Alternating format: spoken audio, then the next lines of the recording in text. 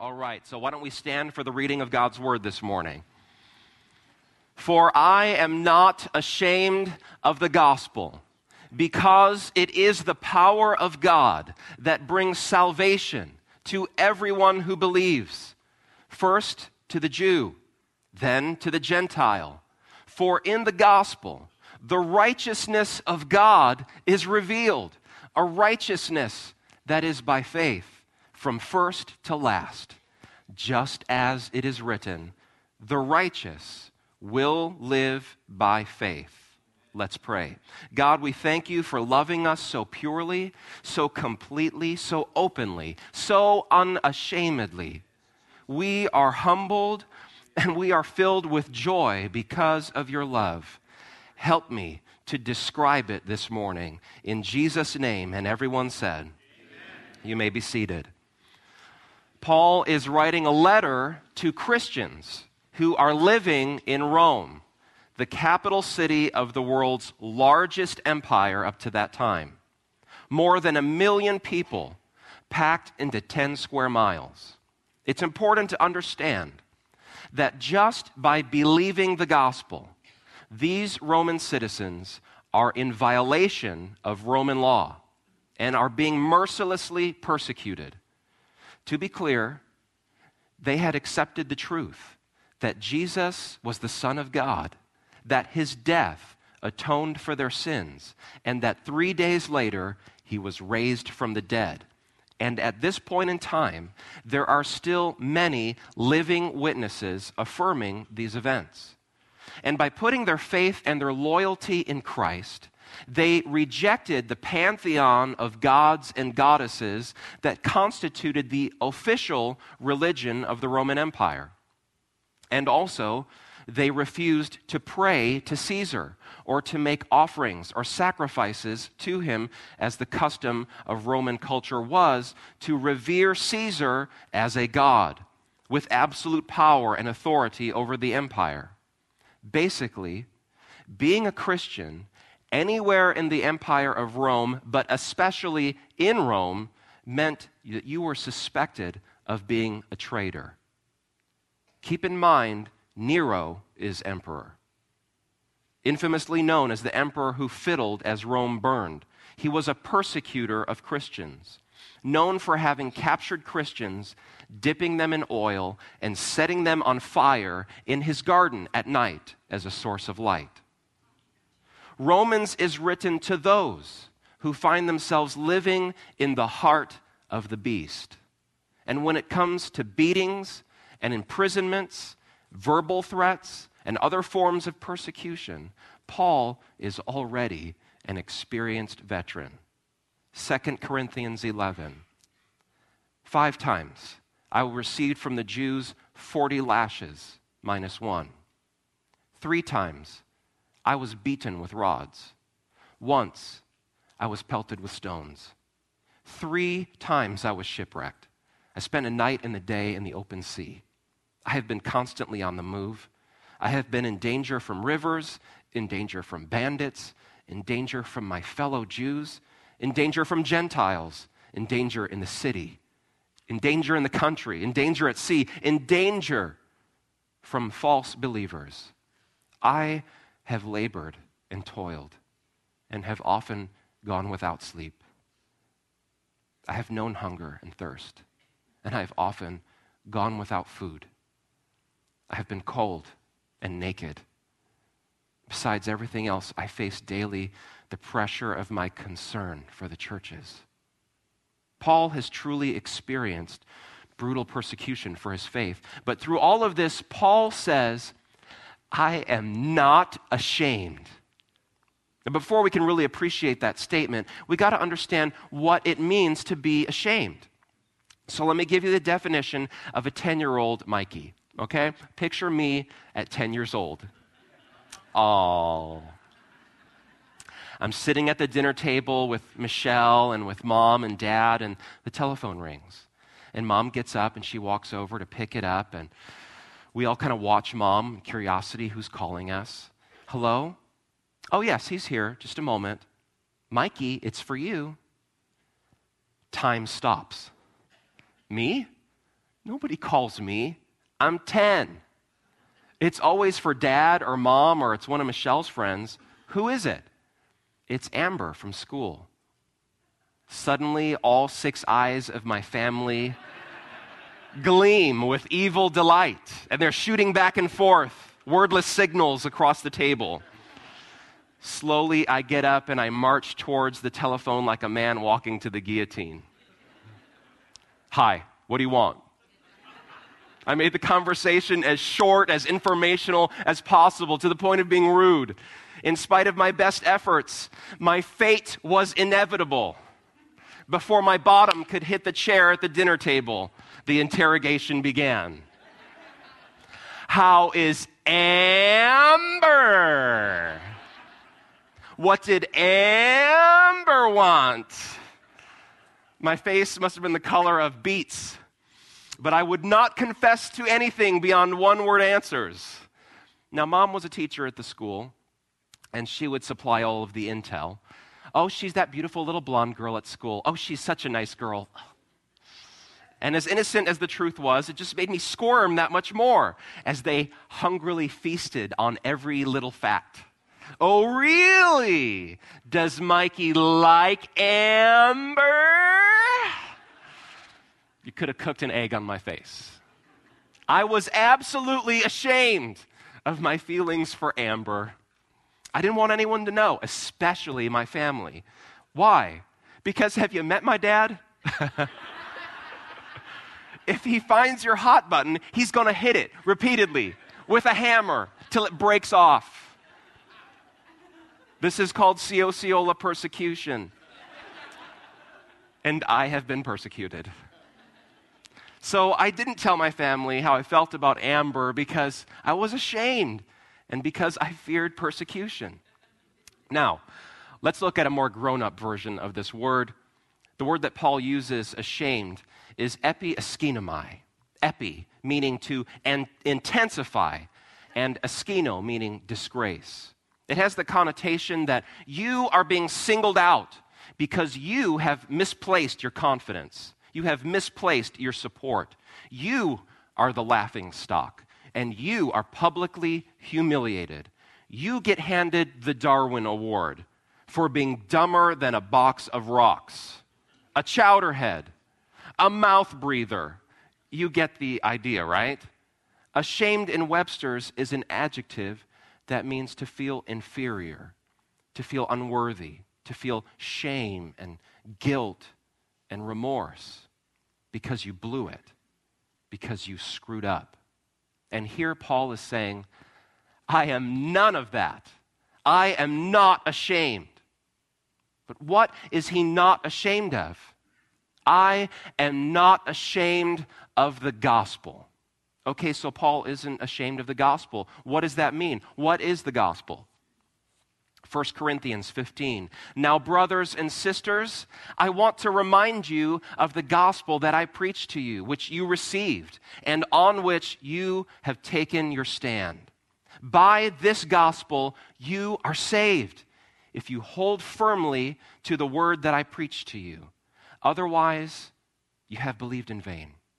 For what I received, I passed on to you as of first importance, that Christ died for our sins according to the Scriptures, that he was buried, that he was raised on the third day according to the Scriptures, and that he appeared to Cephas, or Peter, and then to the 12. And after that, he appeared to more than 500 of the brothers and sisters at the same time, most of whom are still living, though some have fallen asleep. And then he appeared to James, and then to all the apostles. Jesus is the gospel. Jesus, born of a virgin. Jesus is the joy of Christmas that we will celebrate. You know, we focus at Christmas time a lot on the toys and the goodies and the good things that God gives us, but the point of Jesus coming was to reboot humanity. And by this I mean the Bible says that in Christ, you and I are new creation, spiritually something different than we were before, a fresh start, not just to make improvements to your life, but to give you a whole new way of living, a new and different set of priorities and values, to make something out of you that you weren't before and you could never be without Jesus. To offer a true and eternal, a once and for all reconciliation of man to God. And God is asking unequivocally for your absolute and complete trust. But in sending Jesus as a baby, God shows us that he's willing to risk trusting us with his most precious gift. Jesus lived the only sinless life. Jesus never lied. Jesus never acted selfishly. Jesus never held a grudge. Jesus never used foul language. Jesus never took something that didn't belong to him. Jesus never did anything that was contrary to the will of God. In Hebrews, we read that Jesus has been tempted in every way, just as we are, yet he was without sin. He is described as the high priest who meets our need, one who is holy and blameless and pure, set apart from sinners, exalted above the heavens, and is unblemished. Even Peter, who knew Jesus very well, declared that he has committed no sin and no deceit was found in his mouth. The Apostle John tells us in him is no sin. And Paul confirms for us that Jesus had no sin. Even Jesus asked those around him, "Can any of you prove me guilty of a sin?" Luke 23 says that a Roman centurion guard who was there at the crucifixion, he said that Jesus was a righteous man. Now when the centurion saw what was done, he glorified God, saying, "Certainly this was a righteous man." Jesus' personal integrity and his holiness was born out of his love and devotion to the Father. But in addition, he understood that in order to atone for your sins and for mine, he would need to be able to present himself as a spotless sacrifice to fulfill the demands of God's law. Jesus was crucified, and he willingly took upon himself the sins of the world. Jesus' cousin, John, he had left the priesthood, and he went out into the wilderness to become an open-air preacher. And when he saw Jesus coming to be baptized, he said, "Behold, the Lamb of God, which takes away the sins of the Jews," God's chosen race. He takes away the sins of a few lucky ones. John the Baptist said that Jesus takes away the sins of the world. John 3:16 begins, "For God so loved the world." 1 John 2, "He is the atoning sacrifice for our sins, and not only for ours, but for the sins of the whole world." John chapter 6, "For this is the will of my Father, that everyone who looks on the Son and believes in him should have eternal life, and I will raise him up on the last day." Look, I'm not preaching universalism this morning. Not everyone is saved and going to heaven because of what Jesus accomplished on the cross. The salvation of everyone was not immediately applied, it was purchased. All persons were made salvable, but not all persons were automatically saved. The gift is made possible by our Savior, but it must be received by the sinner. John chapter 1, "But to all who did receive him, who believed in his name, he gave the right to become children of God." In short, left to our own devices, you and I are on a trajectory straight towards eternal hell. But only those who accept Christ's payment for their sins will be saved from it. Jesus makes it possible for you to enter heaven. And I can say this morning on the authority of God's word, that for every person in this room or every person listening to my voice on a podcast or on a recording, it is God's heart and it is his intention for you specifically to receive forgiveness and salvation through his Son, Jesus Christ. God, our Savior, who wants all people to be saved and to come to a knowledge of the truth. For there is one God and one mediator between God and mankind, the man, Christ Jesus, who gave himself as a ransom for all people. If your heart is still beating, your eternal fate is not yet sealed. Today, you can humble yourself. You can repent. You can cry out for forgiveness and receive the grace of God and not be rejected. Now, some would argue with me that the only ones who can be saved are the ones that God draws. Okay, I agree with that. And I would ask, who then is God drawing? Listen to the words of Christ. And I, when I am lifted up from the earth, will draw all people to myself. Are you a person? This is an interactive morning this morning. Are you a person? Are you sure? Jesus is drawing you. You don't have to go on another day wrestling with your past. You don't have to live under the weight of your sins and regrets or under the dark cloud of a guilty conscience. You don't have to resign yourself to an eternity in hell, separated from God forever. Today, salvation and freedom and joy and hope and heaven can be yours. It can begin in you, all because of Jesus. Jesus rose from the dead. Muhammad and Buddha and Confucius and every other religious leader and thinker lies decaying in their graves.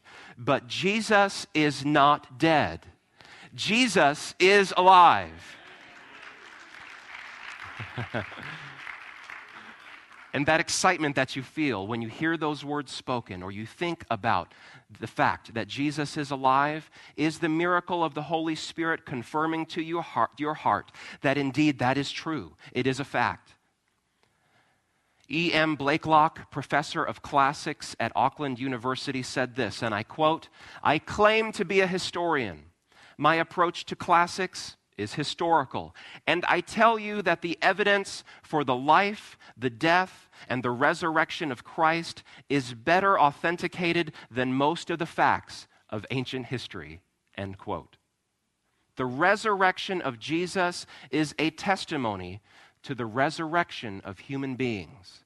Unlike all other religions, Christianity alone possesses a founder who transcends death and who promises that all of his followers will do the same. Death will not get the final say because of the resurrection of Jesus. John chapter 11, Jesus says to her, "I am the resurrection and the life. He who believes in me will live, even though he dies. And whoever lives and believes in me will never die." We don't worship a philosophy or an idea or a set of religious rules. We worship a living person, the man, Christ Jesus. We don't receive help and strength from a nameless, faceless force that permeates the galaxy. No, we receive it from a man who has been through the worst that this world could ever throw at him, and he overcame it all. Our help comes from a living person. It comes from Jesus. It was Jesus himself who stopped Paul when he was on his way to persecute Christians. Jesus knows every difficulty that you face, and he will get involved. Can anyone here give me an amen? The resurrection of Jesus means we can have confidence in our relationship with God. We aren't under condemnation any longer. We don't have to question or doubt because we place our hope and our faith in Jesus, who covers our imperfections with his righteousness. Every once in a while, I get the pleasure of getting a phone call from my grandma. She's in another part of the United States, and she's in a full-time nursing facility, and she's always sure to tell me when she calls me at the end of the phone call that she's praying for me. It makes me feel good because I know that Grandma is a godly woman. She's a woman who knows how to get a hold of God. Does anyone here have a grandma like that? Makes you feel good. But listen, Jesus himself is praying for you. Does it get any better than that? Romans 8, who then is the one that condemns? No one. Christ Jesus, who died, more than that, who was raised to life, is at the right hand of God and is also interceding for us. Listen, that's the gospel. It's pure, it's simple. And Paul wasn't ashamed of it. And I'm not ashamed of it. It's beautiful. There's nothing more wonderful than that truth. And there is nothing to feel shame over. Now let me say this. I'm not ashamed of the gospel. But sometimes I'm ashamed of Christian brothers and sisters like Westboro Baptist Church. You know what I mean? Christians who gossip or who divide people within the church or do shady business deals or, on and on and on. I'm ashamed of people sometimes who say that they're disciples of Jesus, but then their behavior doesn't demonstrate a devotion to his character or to him.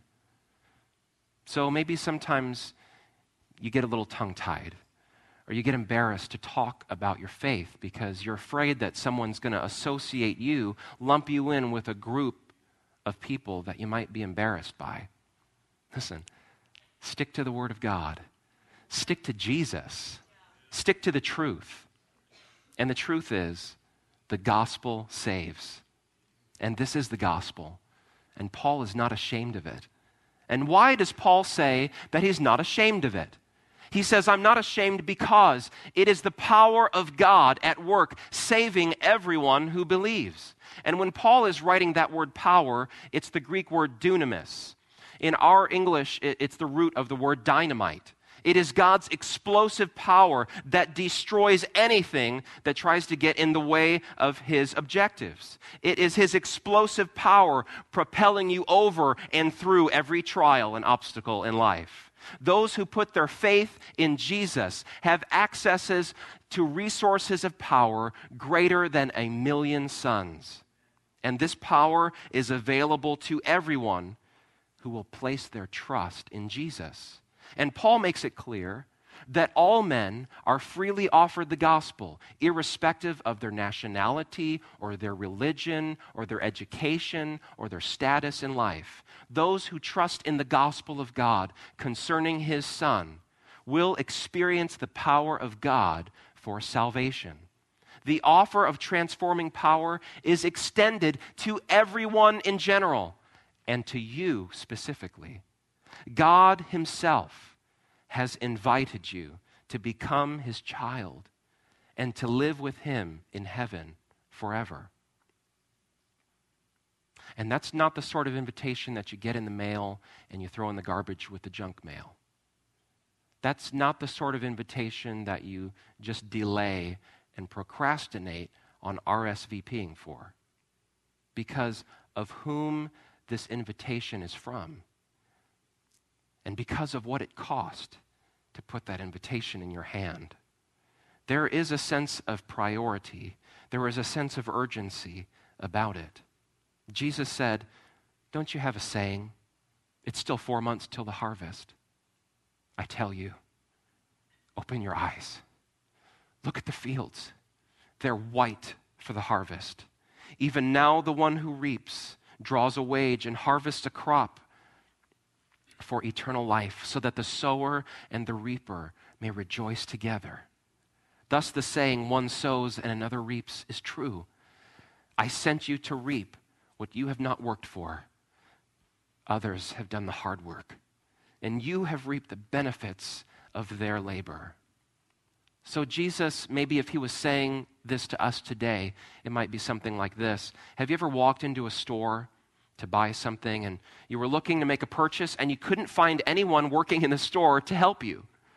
Been there? Home Depot, anybody? Lowe's? Whatever? You wander around for an hour, you can't find anybody to answer your question. You come with money, you come with interest, you have a desire to buy something that you need, and you can't find anyone who will help you seal the deal, to make the purchase. So what do? You leave. You find another store, or you look it up on the internet. Or worse, you don't get that day what you needed to get, and so the problem at home continues, whether it's a leaky faucet or a door hinge that needs to be replaced or whatever. And so here's what I'm saying. The gospel is like a store, and it has everything in it that people need to be reconciled to God, to have abundant life, to have a life of joy and purpose and meaning, to have an incredible and active relationship with the creator of the universe who is crazy in love with you. And isn't that awesome? And so Jesus gives you and me the keys to the store, and he says, tell everyone about me, and people wander in. And I'm not talking this morning here about 2620 Calusa Highway. I'm talking about you. People encounter you. They encounter your life. They are coming into your store. And they're wandering down the aisles of your life, and they're looking to take home something they can believe in, something they can put their faith in. They're looking for a relationship with Jesus. And they have questions, and they want answers. But are we on break in the back somewhere? Are we expecting the full-time pastor or the full-time missionary to do the work? Are we ashamed of the gospel? Do we think, well, somebody else can tell them. You know, they could look it up on the internet. They could watch a preacher on TV. Here's the truth. God sent you. They're in your store. And now, in our backyard, I've planted several fruit trees and a variety of different grapevines in our backyard. And unfortunately, because of my own busyness and choices in the course of this year, I let the season pass before I harvested all the grapes. So recently, I spent the better part of a couple of days going out there and cutting down the grapes and collecting the ones that were good. Big bags of grapes that I wound up giving to my mom to make grape jelly with. How's that coming, Mom? Now, in spite of the large haul that I got, as I was working in the backyard those couple of days, I had to throw out a lot of clusters that had shriveled on the vine. I waited too long. And as I was putting all that lost fruit in the garbage, I couldn't help but think about the urgency in Jesus' voice when he told his disciples, lift up your eyes. Look at the fields. They are white for harvest. People are desperate. People are searching for life. People want what you have. Don't be ashamed of the gospel. It is the power of God at work in you. It is giving you life. It saves everyone who believes. If you were a doctor, would you be ashamed to tell people that you save lives? Don't be ashamed of the gospel. It's saving lives. It is God making us right in his sight. God was reconciling the world to himself in Christ, not counting people's sins against them. And he has committed to us this message of reconciliation. So we aren't ashamed of the gospel. We talked about what the gospel is. We aren't ashamed of the gospel because we know it saves lives. And now we read further on, not only does it save lives, it makes us right in his sight. Without the gospel, we're wrong in his sight. We're doomed. We're dead. Hebrews 4. So then, since we have a great high priest who has entered heaven, Jesus, the Son of God, let us hold firmly to what we believe. This high priest of ours understands our weaknesses, for he faced all the same tests that we do, yet he did not sin. So let us come boldly to the throne of our gracious God. There we will receive his mercy, and we will find grace to help us when we need it the most. He says, let us come boldly. Why? Because we will receive his mercy. We will encounter his grace. Don't be afraid. Fear means that you lack an understanding of God's love for you. Fear is what made Adam run away from God and stitch up a Fruit of the Looms to cover his buns. Fear is focused on you and on your inadequacies. Everything about the good news is shouting out that God loves you. God wants you. Trust him. Return to him. Come boldly, not because you are all that, but because Jesus is all that. And Jesus will always stand up for those who are not ashamed of him. Jesus said, "Whoever acknowledges me before others, I also will acknowledge before my Father in heaven. But whoever disowns me before others, I will disown before my Father in heaven." Take a stand for Jesus, and he will take a stand for you.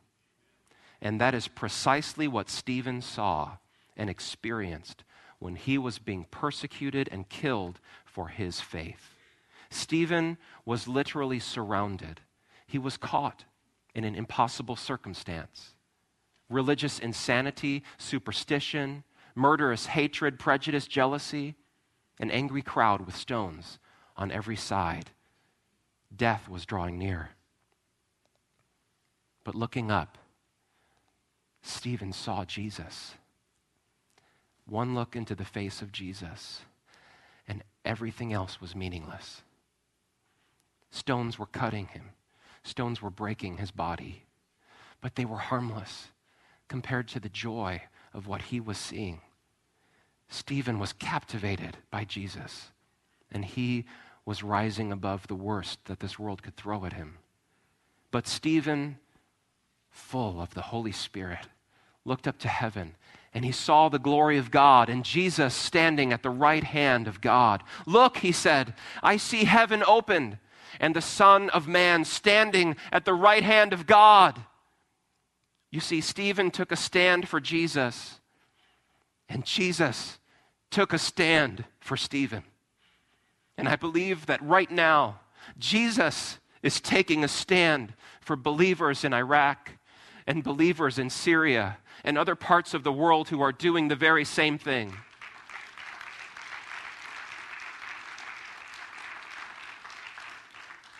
Sometimes you and I, we think of persecution as being something that happened 2,000 years ago in a Colosseum with lions and burning stakes.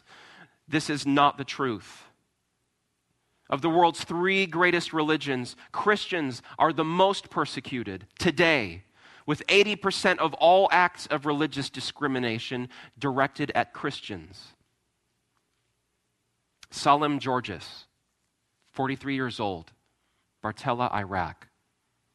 He was pummeled to death last Monday in front of a church because he refused to convert to Islam. Islamic State militants had seized that town last month, and on his way to the town center, he encountered an ISIS terrorist patrol in front of the Virgin Mary Church. And the patrol arrested him, and they tried to force him to convert. And he refused. And so they beat him to death, and they left his body in front of the church. And maybe you have seen some of the graphic images and videos of how our brothers and sisters are being persecuted. Christian families are being torn apart. Christian children are being sold as slaves and sexually abused. Many are being killed simply for believing that Jesus is the Son of God. And if somehow this podcast or a recording of this message makes it to someone in a part of the world where you are being persecuted, Calvary Christian Center wants you to know we will not fail to pray for you. We will not take for granted what has been taken from you. I am not ashamed of the gospel of Jesus Christ, for it is the power of salvation to all who believe. Listen, I'm not here to condemn anyone today. If you have felt ashamed and you didn't speak up when you should have, if you lied about what you believe in, or you just kind of brushed it aside or covered it up because it wasn't convenient, you aren't alone. Luke chapter 22. So they arrested Jesus, and they led him to the high priest's home. And Peter followed at a distance. And the guards lit a fire in the middle of the courtyard, and they were sitting around it. And Peter joined them there. And a servant girl noticed him in the firelight, and she began staring at him. And finally she said, "This man was one of Jesus' followers." But Peter denied it. "Woman, I don't even know him." And after a while, someone else looked at him and said, "You must be one of them." "No, man, I am not," Peter said. And about an hour later, someone else insisted, "This must be one of them because he is a Galilean too." But Peter said, "Man, I don't even know what you're talking about." And immediately, while he was still speaking, the rooster crowed. And at that moment, the Lord turned and he looked at Peter. And suddenly the Lord's words flashed through Peter's mind. "Before the rooster crows tomorrow morning, you will deny 3 times that you even know me." And Peter left the courtyard, weeping bitterly. He was a disciple who had just hours before been willing to die for Jesus. And now, in the light of persecution, he was denying that he even knew him. He was ashamed. After everything that he'd experienced, everything that he'd seen with his own eyes, everything that he had done with his own hands, he lied. He was ashamed. I remember one time I was in elementary school and I was talking with a little friend of mine. In elementary school, you're young and you're first starting to think about girls as being something cute rather than icky. So he was talking to me about girls. And so we're walking towards the classroom, and as we're walking, he mentioned a very pretty, very nice girl. And he asked, "Well, do you like her?" And I was embarrassed, and I was ashamed because I kind of did like her. And so I answered him very loudly and very angrily, "No, I don't like her." And we turned the door into that room, and she was sitting right there in the class. She had come early. And she heard what I said, and I could see that it hurt her feelings. And I imagine that look that Jesus gave to Peter when Peter said, "I don't even know what you're talking about." But Jesus is wonderful, and he doesn't leave it there. After he's crucified and he rises again, he meets the disciples for lunch at his favorite watering hole, the Sea of Galilee. And they're making a spectacular fish fry, and this is what happens. John 21. After breakfast, Jesus asked Simon, "Simon, son of John, do you love me?" "Yes, Lord. You know I love you. Feed my lambs." Jesus repeated the question. "Simon, son of John, do you love me?" "Yes, Lord. You know I love you. Take care of my sheep," Jesus said. A third time he asked him, "Simon, son of John, do you love me?" Peter was hurt because Jesus asked the question a third time, and he said, "Lord, you know everything. You know that I love you."